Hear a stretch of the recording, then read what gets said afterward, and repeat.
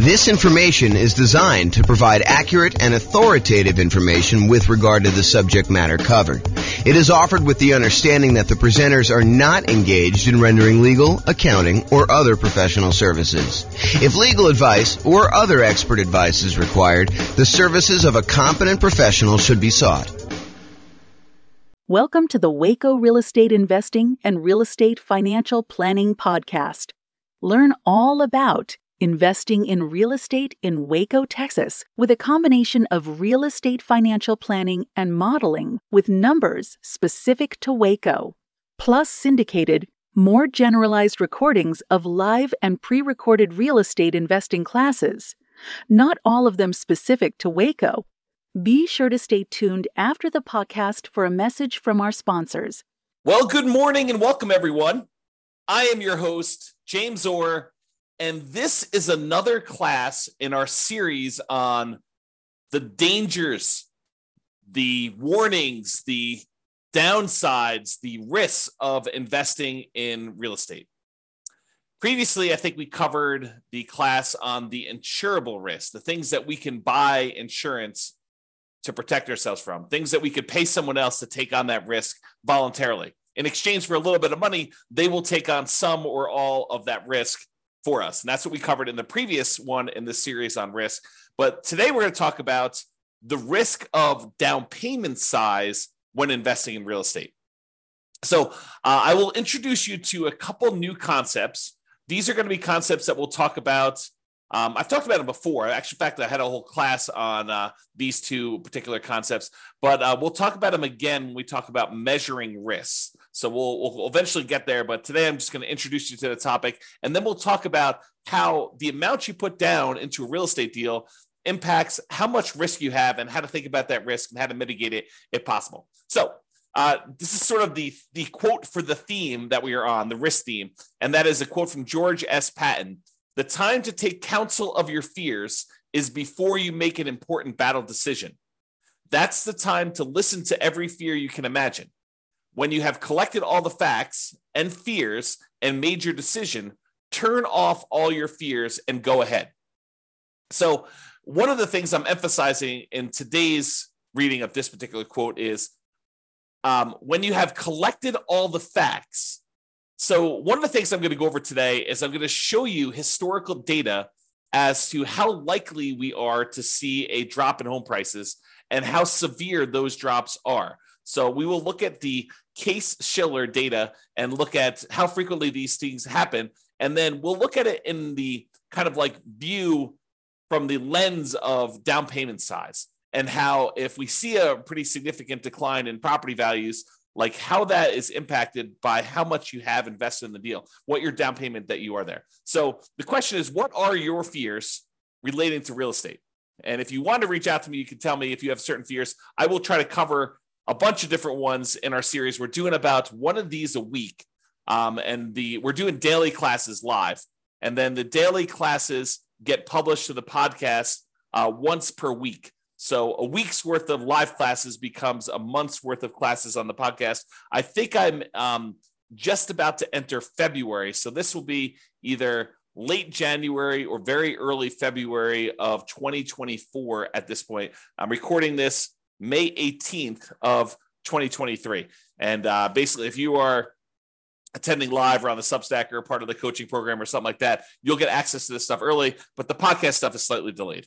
So you'll see this almost like movies. You can see it in the movie theater right away, or if you want to wait for it to come on to cable TV, you can wait 6 months or a year, whatever it is. So it's we're about 6 months, 7 months out at this point. All right, so let's talk about this concept of resiliency. I invented these ideas as a way to measure risk when we were doing a bunch of analysis on the real estate financial planner software that I wrote. So one of the things I was always curious about is when you're looking at someone's portfolio of properties. And you can look at this on an individual property too, but I like to look at it on a portfolio. And I wanted to know how resilient someone's portfolio was to a decline in rent or to a decline in home price. And for rent, it was like, how much can rent decline before they would have negative cash flow? And I like to think about it in terms of two things. I like to think about it in terms of the dollar amounts that rent can decline, and then also the percentage. Because I think thinking about those in both ways is important, and it's slightly different. So sometimes a portfolio will have, a mix of some free and clear properties and some highly leveraged properties. And so if you have a dollar amount decline in rent, then the properties that are free and clear, they have less cash flow, but their cash flow doesn't go to zero. And in that way, when you think about like how much it can decline over when you have a free and clear property, they are very resilient to a drop in how much rent is being collected before they would have any type of negative cash flow. But the ones that are highly leveraged, that only have, $50 a month in cash flow or $100 a month in positive cash flow, if rents were to drop by $50 or $100 there, then we could actually see negative cash flow. But if you look at the whole portfolio of someone who has some free and clear properties and some of these properties that are highly leveraged, and we see rents decline on all of the properties at the same time, well, the ones that are free and clear, they add significantly to the resiliency, the overall resiliency of the portfolio, because those are still going to have positive cash flow, even if some of the other properties start to have negative cash flow. So imagine you've got $1,000 a month coming in from some of these free and clear properties, but these other ones only had $50 a month coming in positive cash flow. If rents drop by, let's call it $100 a month, the ones that were free and clear may drop to $900 a month, and the ones that had $50 in positive cash flow, now they're negative 50. But still, overall, the portfolio is positive, provided you have enough of the free and clear compared to the number of, negative ones or the number of very highly leveraged ones you have. Okay, so this concept of rent resiliency is important for looking at your overall risk in a portfolio. You could have $10,000 a month in positive cash flow, but if it's made up of all $50 a month, per door type of cash flow, and then rents drop by $50 a month on your kind of like entire portfolio, you could go to zero cash flow overnight. You could go from having $10,000 a month because you had whatever that is, 200 doors at $50 a month. And now all of a sudden you have zero cash flow just because rents declined by $50. That is not a very resilient type of portfolio. Okay. So you want to think about how you structure these things when you're thinking about your overall portfolio and how resilient you are. Now, why do I bring this up and why am I having this discussion about rent when I just told you the topic of this class is about down payment? Well, because down payment size is related to how resilient you are. The more you put down, in general, the more resilient you are to drops in rent and also to drops in price. Because the price resiliency works in a similar way. It talks about how much prices on properties can drop before you'd have negative equity, before you'd be underwater, before you'd be upside down on your mortgage, where you owe more than the property is worth. Imagine for a minute that you bought a property all cash. Well, in order for you to have negative equity, the property value would need to go to zero because you don't have a loan on the property. Okay. But if you had a property where you bought it with nothing down, you got a VA loan, and then the next year property values went down 5%, which isn't unreasonable. It's not an unusual thing to have property values go down by 5%, which we will talk about in detail here in a moment. But if property values decline by 5%, now you're upside down. Now you have negative equity in that property, but you also had nothing in the deal. And this is sort of the concept we're going to talk about here, is that when you put nothing down, you're not losing any of your own money directly, at least not in the immediate time. If you hold out through the time period, then you might not lose any money at all if you wait for the market to recover. Okay. So this concept of how much you put down impacts how resilient you are, both in terms of rent and price. And rent is a little bit of a less direct one, but it is still related. It's still correlated. The more you put down, the more you have invested in the deal, the more resilient you are in general to both rent resiliency, how far rents can drop before you have negative cash flow, and also the price resiliency. Okay, so that's why we're sort of talking about these, and that's why we're going to discuss Case-Shiller. So Case-Shiller, this is a chart from John Wake's website, realestateDecoded.com. If you ever want any charts on the Case-Shiller stuff. John does an amazing job of putting out some updated charts whenever they update the Case-Shiller indexes. He updates all of his charts on there, and they're really, really good. You can drill down into most major metropolitan city, kind of like MSA areas, I think is how they break it out. But you can go look at all the different ones. And basically, I just pulled one of, I don't know, 24 charts that he's got up here. And some of them are really, really, really good. Like I should do entire classes on some of the charts that he has. They're just that good. But this one basically shows you home price appreciation. And what home price appreciation will measure is what is the change in value over the previous 12 months of homes in the various markets. And I basically highlighted the entire USA. So we're using the entire United States, although you could go look at individual cities and see what I'm talking about here. And I'll make a comment on that in a second. But what it basically does, it shows you like, what is the change in value in home prices? When it's positive, we're thinking it's a positive appreciation or the property value went up.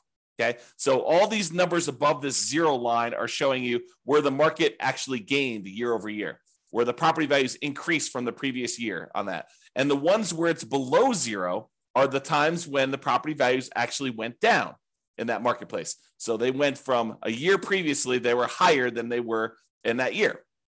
Now, just eyeballing this, I want you to understand that, there are lots of times when home prices went up, this is probably 8%, 9%, 7%, somewhere in there. And then there are times in 1991 where this is, slightly negative here, where property values had gone down and then they kind of went up for a while, and they stayed up for, I don't know, whatever that is, a decade or two. And then it kind of went down here and it's kind of really, really low. And we had this big negative dip here in the 2008, 2009 period. And it was still low, going into the 2011 period. And then it went back up above and we started seeing positive appreciation. And then over the last few years, we've seen pretty massive positive appreciation, like record-breaking ones, at least in this scale, going back to 1987.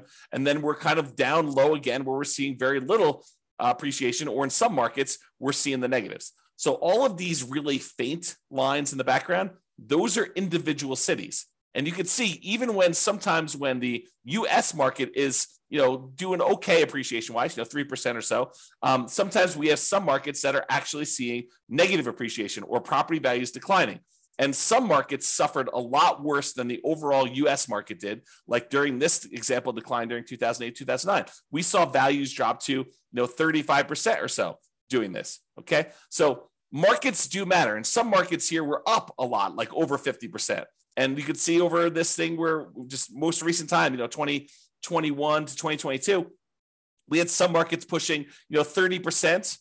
Kind of like appreciation rates there. The U.S. one, it looks like it's around 20% or so, but there were some markets that didn't go up quite as much. Not any that were negative during this time, but you could see that there's a wide range of these values. So what I want you to take away from this chart is, number one, it's a limited data set. This only goes back to 1987. And I actually, when I went to the source of the data, the source of Case-Shiller, and I'm going to show you 133 years worth of data for this here in a little bit, and I'll summarize a lot of it for you. But I want you to realize that home prices can go up and they can go down. And this is showing you the year-over-year appreciation rate. This can vary by city. And just like it can vary by city, it can vary by individual property.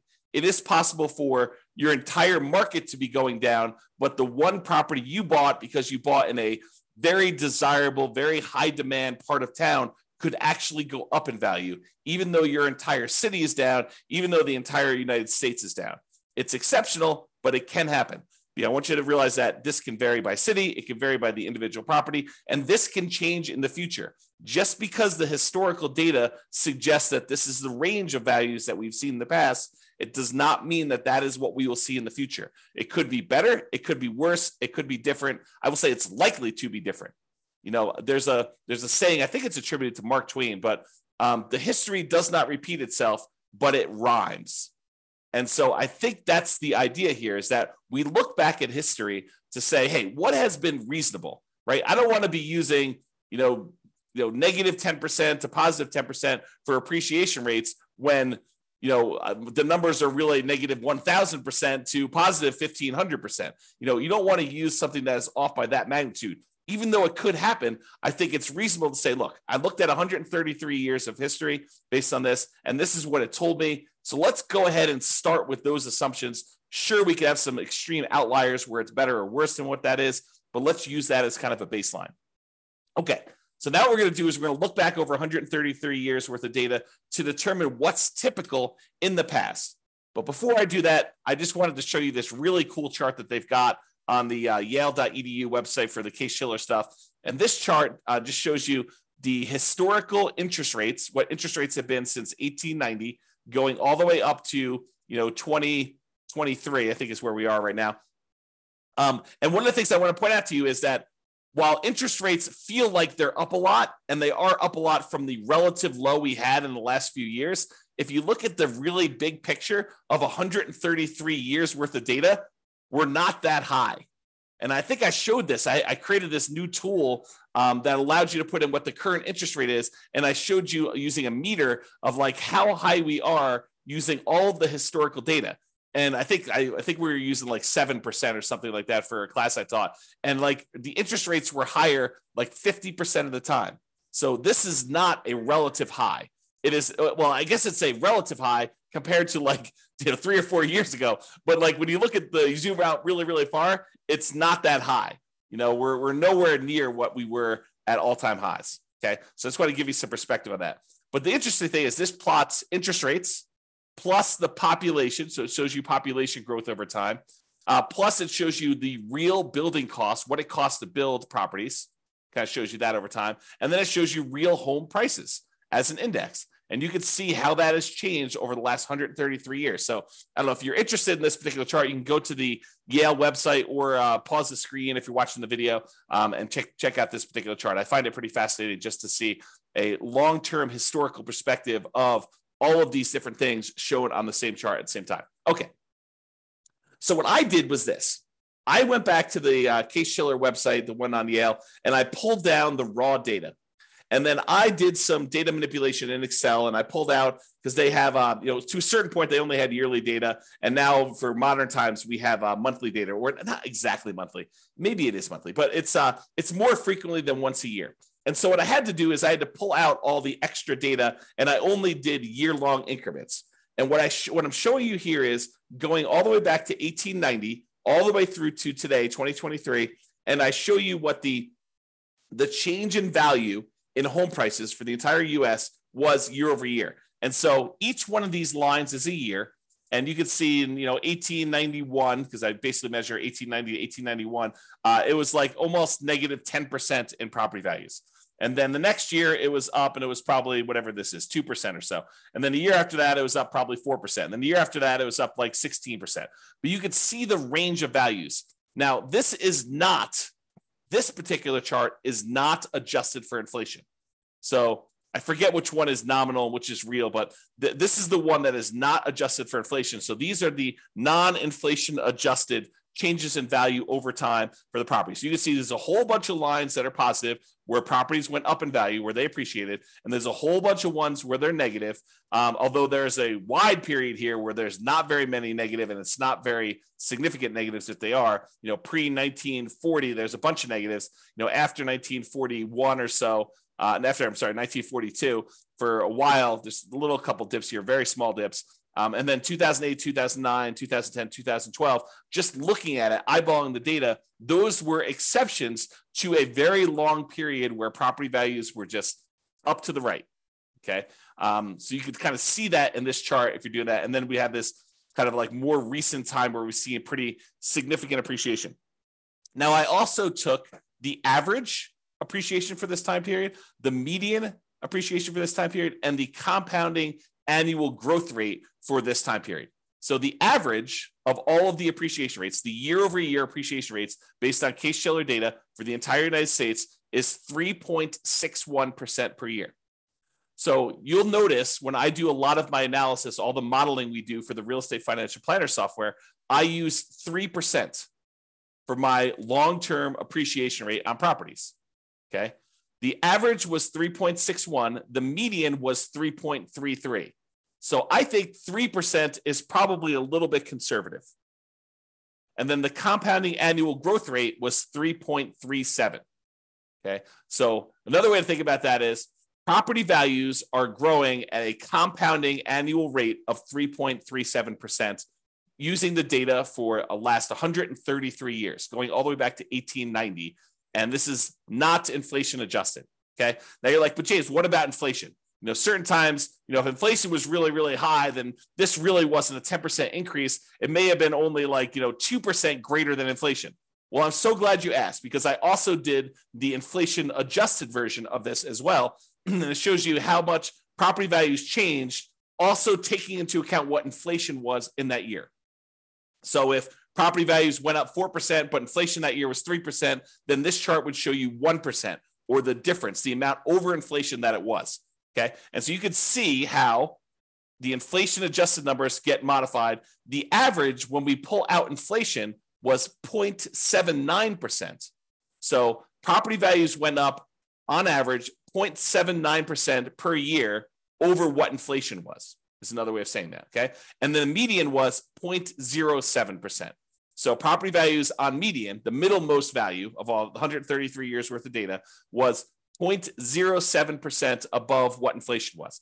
So when I tell you in another class or other classes where I talk about, property values going up, and I tell you, look, the data that I've looked at suggests that property values tend to keep pace with inflation, this is what I'm talking about. I'm looking at 133 years of historical data in the United States. Sure, your city can be slightly different. Sure, your individual property can be slightly different. But I'm telling you, for looking at the entire United States, 133 years of history, I'm telling you that on average, property values only went up 0.79%, less than 1% above what actual inflation was. And on median, it only went up 0.07% above what the inflation rate was.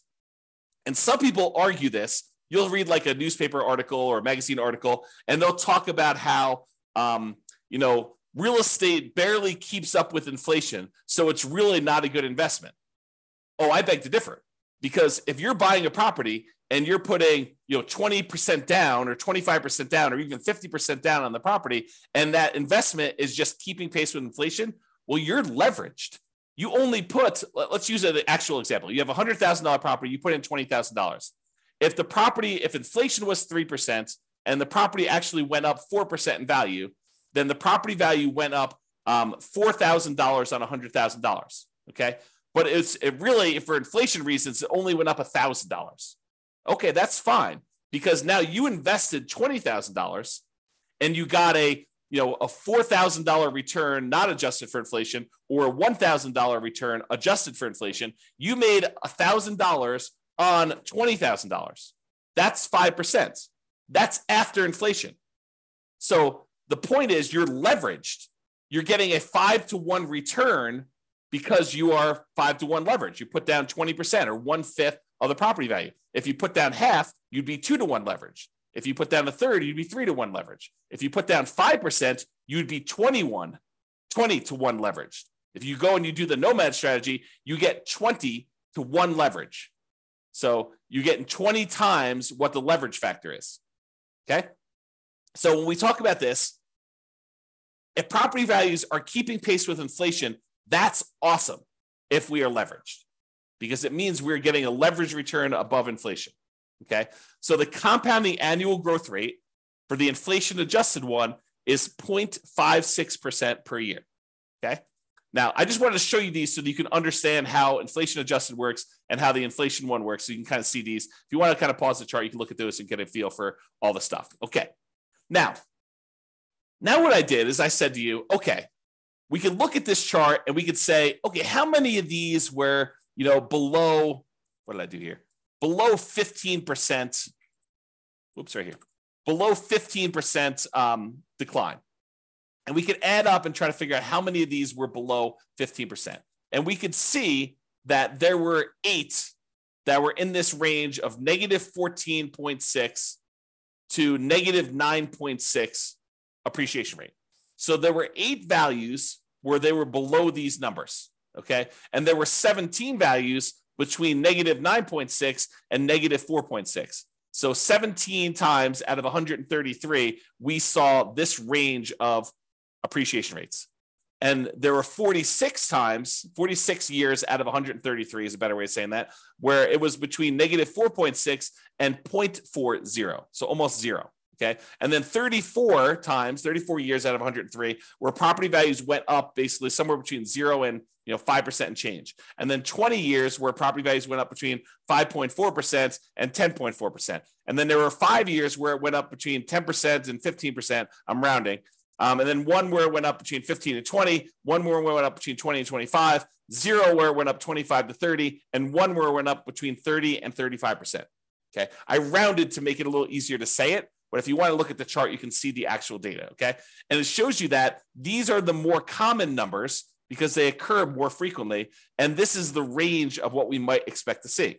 There's times when property values go down. And it happens, what I would say is relatively frequently. I mean, not like extremely rare, but 8 times out of 133, we saw a decline of this amount, and 17 times out of 133, we saw property values decline this amount, and 46 times we saw property values decline this amount. So we definitely have, when you add all these up, we definitely have a significant portion of time where property values have declined. And then we see all of these where property values have gone up. All right. I just summarized this a little bit better, and I'm showing you fewer buckets to make the lesson clear. So 66 times out of 133, property values declined. They were less than 0 as far as appreciation rate, not inflation adjusted. Okay. 37%, not percent, but 37 times out of 133, the property values went up somewhere between 0 and 5%.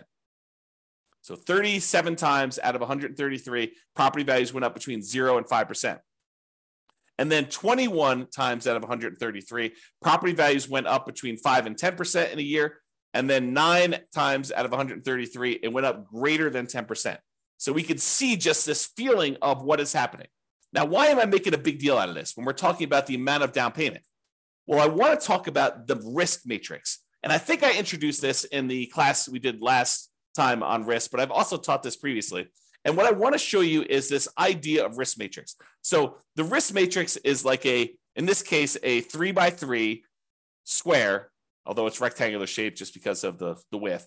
And it shows you severity across the top. So these are the lowest severity events. And then these are the highest severity events. So 1 is a low severe event, property values moving very little in this example, or really large severity events where property values moved greater than 15%, greater than 15% appreciation or greater than negative 15% negative appreciation is what we're looking at there. And then we have on the left-hand side, how likely is this to happen? Lowest likelihood is a 1, very low probability of this happening, maybe 1 year out of 133. And then you have a high likelihood, where 1/3 of all the years this happens. And you can see that the risk for us is where we have something that is very severe, a very large negative event that can happen to us, a very large, ugly thing, bad thing that can happen to us. And also it is very common to happen. This is the highest risk right down here. Okay. The low risk things are things that are not very severe. Okay, so property values went down 1% last year. Oh, ho hum. Big deal, right? And they're not very likely to happen. This happens once every, 100 years. Like that's not a real number, but I'm sort of making it up as an example. So you can see low severity and low likelihood as an example. All right, so this is the generic version of risk matrix and how it works. Now what I'm going to do is I'm going to plug in the actual data we saw from Case-Shiller data into a modified version of this risk matrix, which I'm calling the risk matrix for appreciation.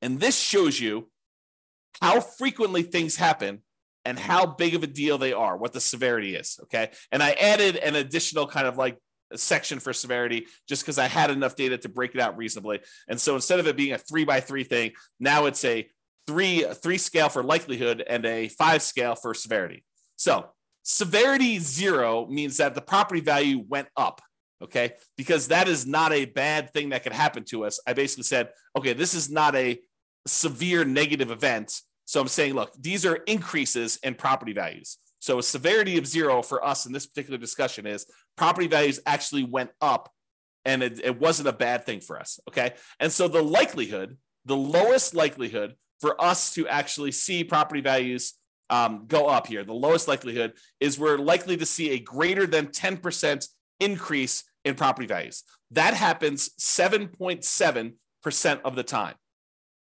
So 7.7% of the years had a property where property values went up year over year greater than 10%.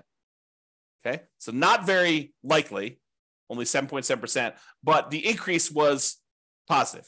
Okay, now the next likelihood is 15% of the time, property values went up between 5% and 10%. So we saw an increase of property values between 5% and 10%, 15% of the time. And then the most likely, again, with no severity, property values went up 0 to 5%, like a small increase in that sort of inflation range, 0 to 5%, 25.6% of the time. So about a quarter of the time, property values are increasing between 0 and 5%. Okay. About 15% of the time, they're increasing between 5 and 10%, and 7.7% of the time, they're increasing more than 10%. So if you're thinking to yourself, look, I'm modeling my properties, I'm doing my deal analysis, and I want to use 10% for my property appreciation. You're basically saying, hey, based on 7.7% of the historical data, property values went up greater than 10%. But you think it's a good idea to use that number for your modeling, especially modeling out over a very long number of years. Probably not a good idea. If you want to go and you want to use a reasonable number, I'm using this sort of like 0 to 5% number where 1/4 of the time, so I usually use 3%, 1/4 of the time, the property values are likely to do that.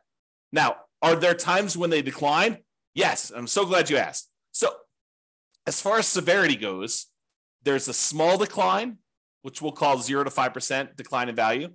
There's a medium decline, which we'll call 5 to 10% decline in value.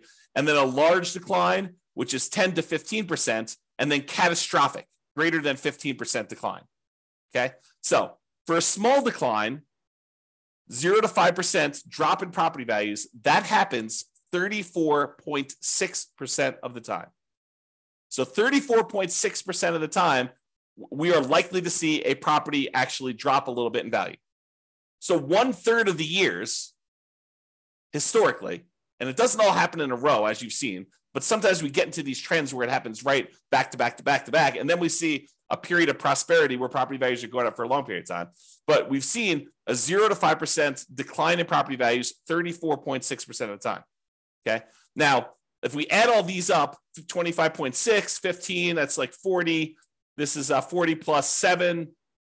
We'll call it 40 plus 8. So 48% of the time, property values are going up. 34.6% of the time, property values are dropping between 0 and 5. Okay.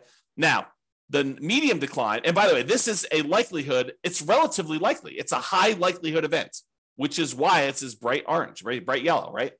Now, this next one is a situation where we have a medium likelihood.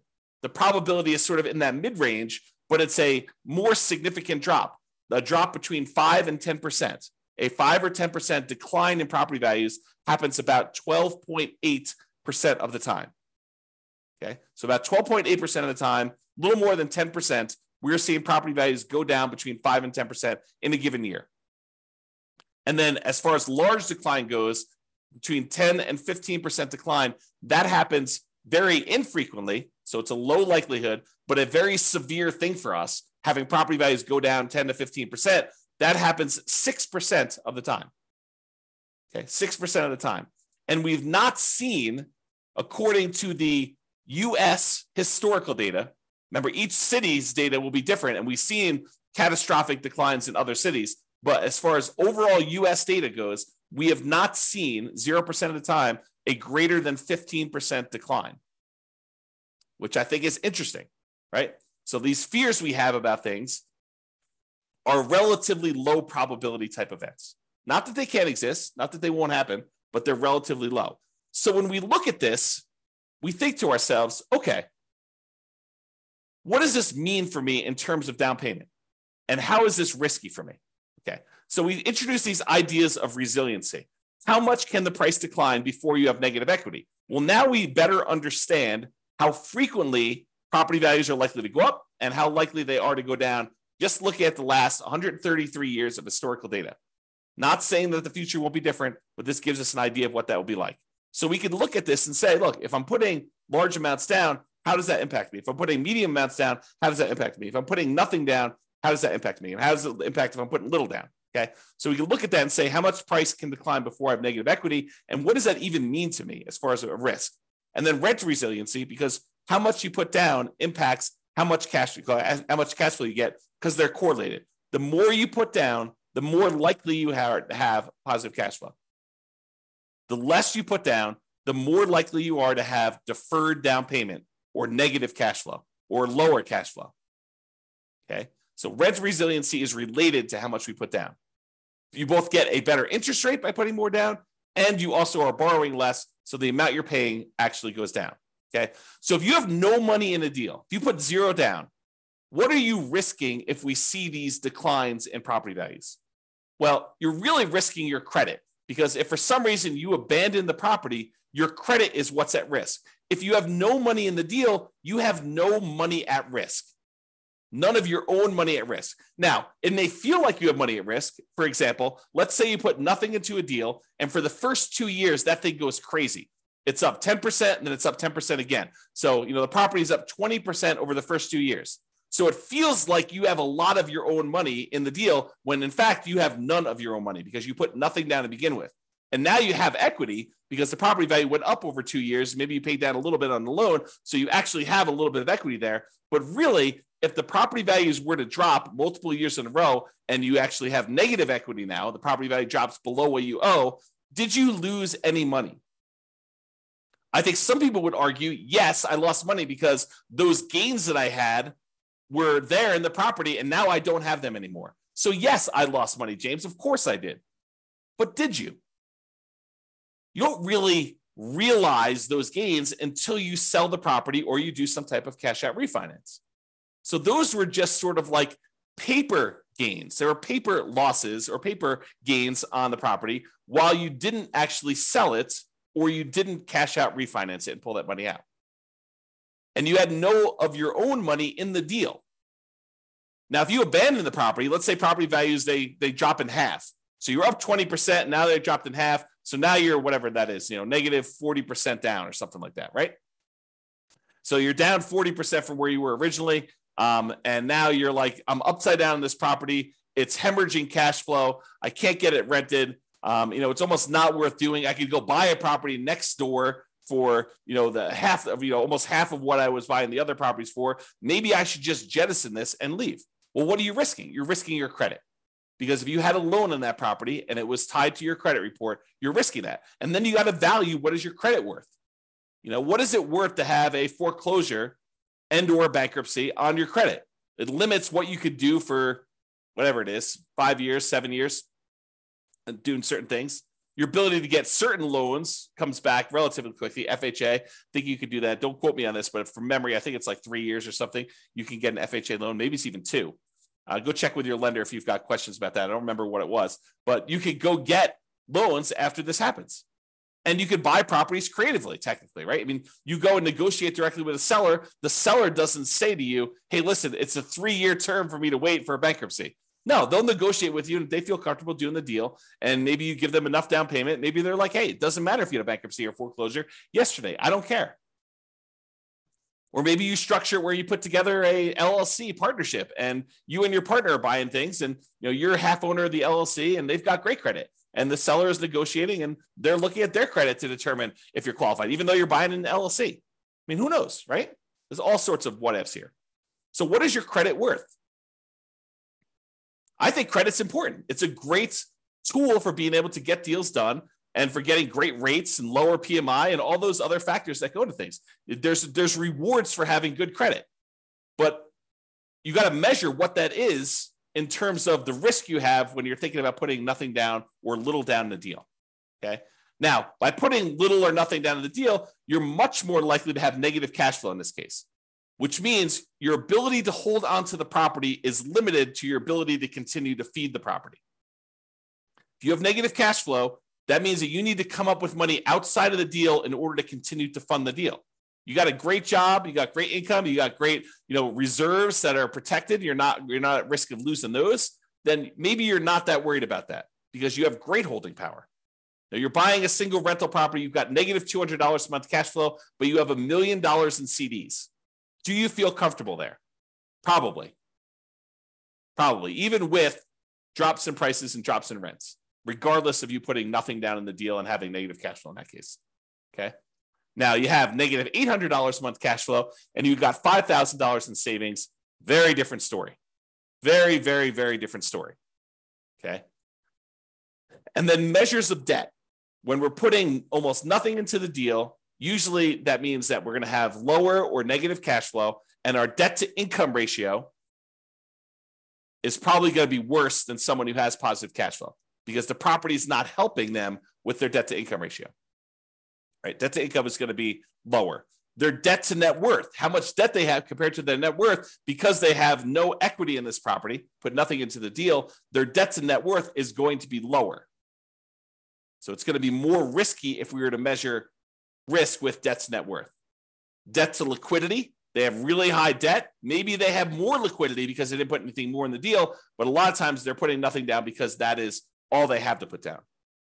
Okay, so debt to liquidity may be impacted. And it may be impacted both ways. That's one that I could see you making a case. Look, I would rather keep $100,000 in reserves and put nothing into the deal rather than put $100,000 down, buy a property that, with 25% down, but not have any reserves. That would actually improve. That would be a choice to improve your debt to liquidity.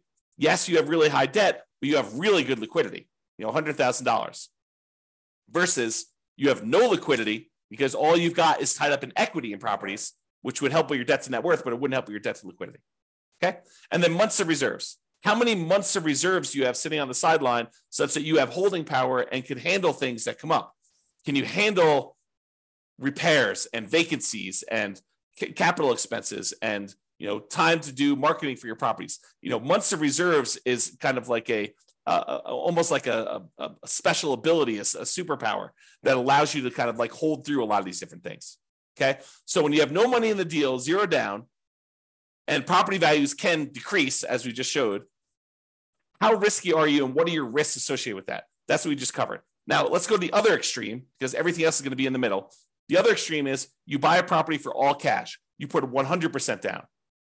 Well, if property values decline and you put 100% down, you are much less likely to have any credit issues because you don't have a loan, right? No loan means you don't have any credit issues. There's nothing for you to be foreclosed on except for taxes on a property if you choose not to pay property taxes or HOA, right?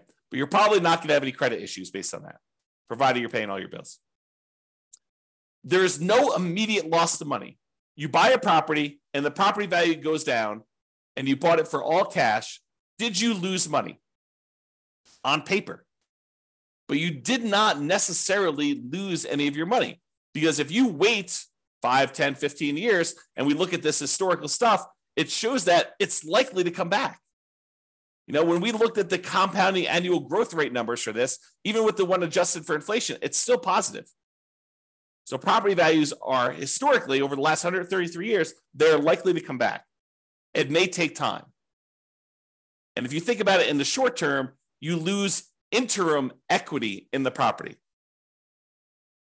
And if you have to sell for some reason, if you're forced to sell, or is your plan to sell, or you do sell just because you get scared and don't want to continue on, then you will have a real loss then. You will realize that loss if you sell. However, when you put 100% down, you are much less likely to have negative cash flow, and you're much more likely to have better, improved holding power.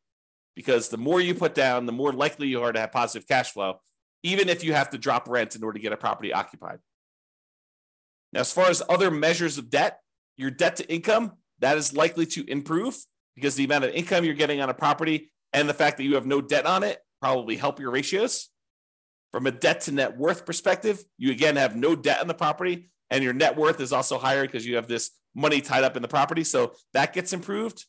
As far as debt to liquidity, not so much. You're giving up liquidity, but you don't have any additional debt. But the liquidity number is also lower. So any of your other debt is weighted heavier because you have lower liquidity.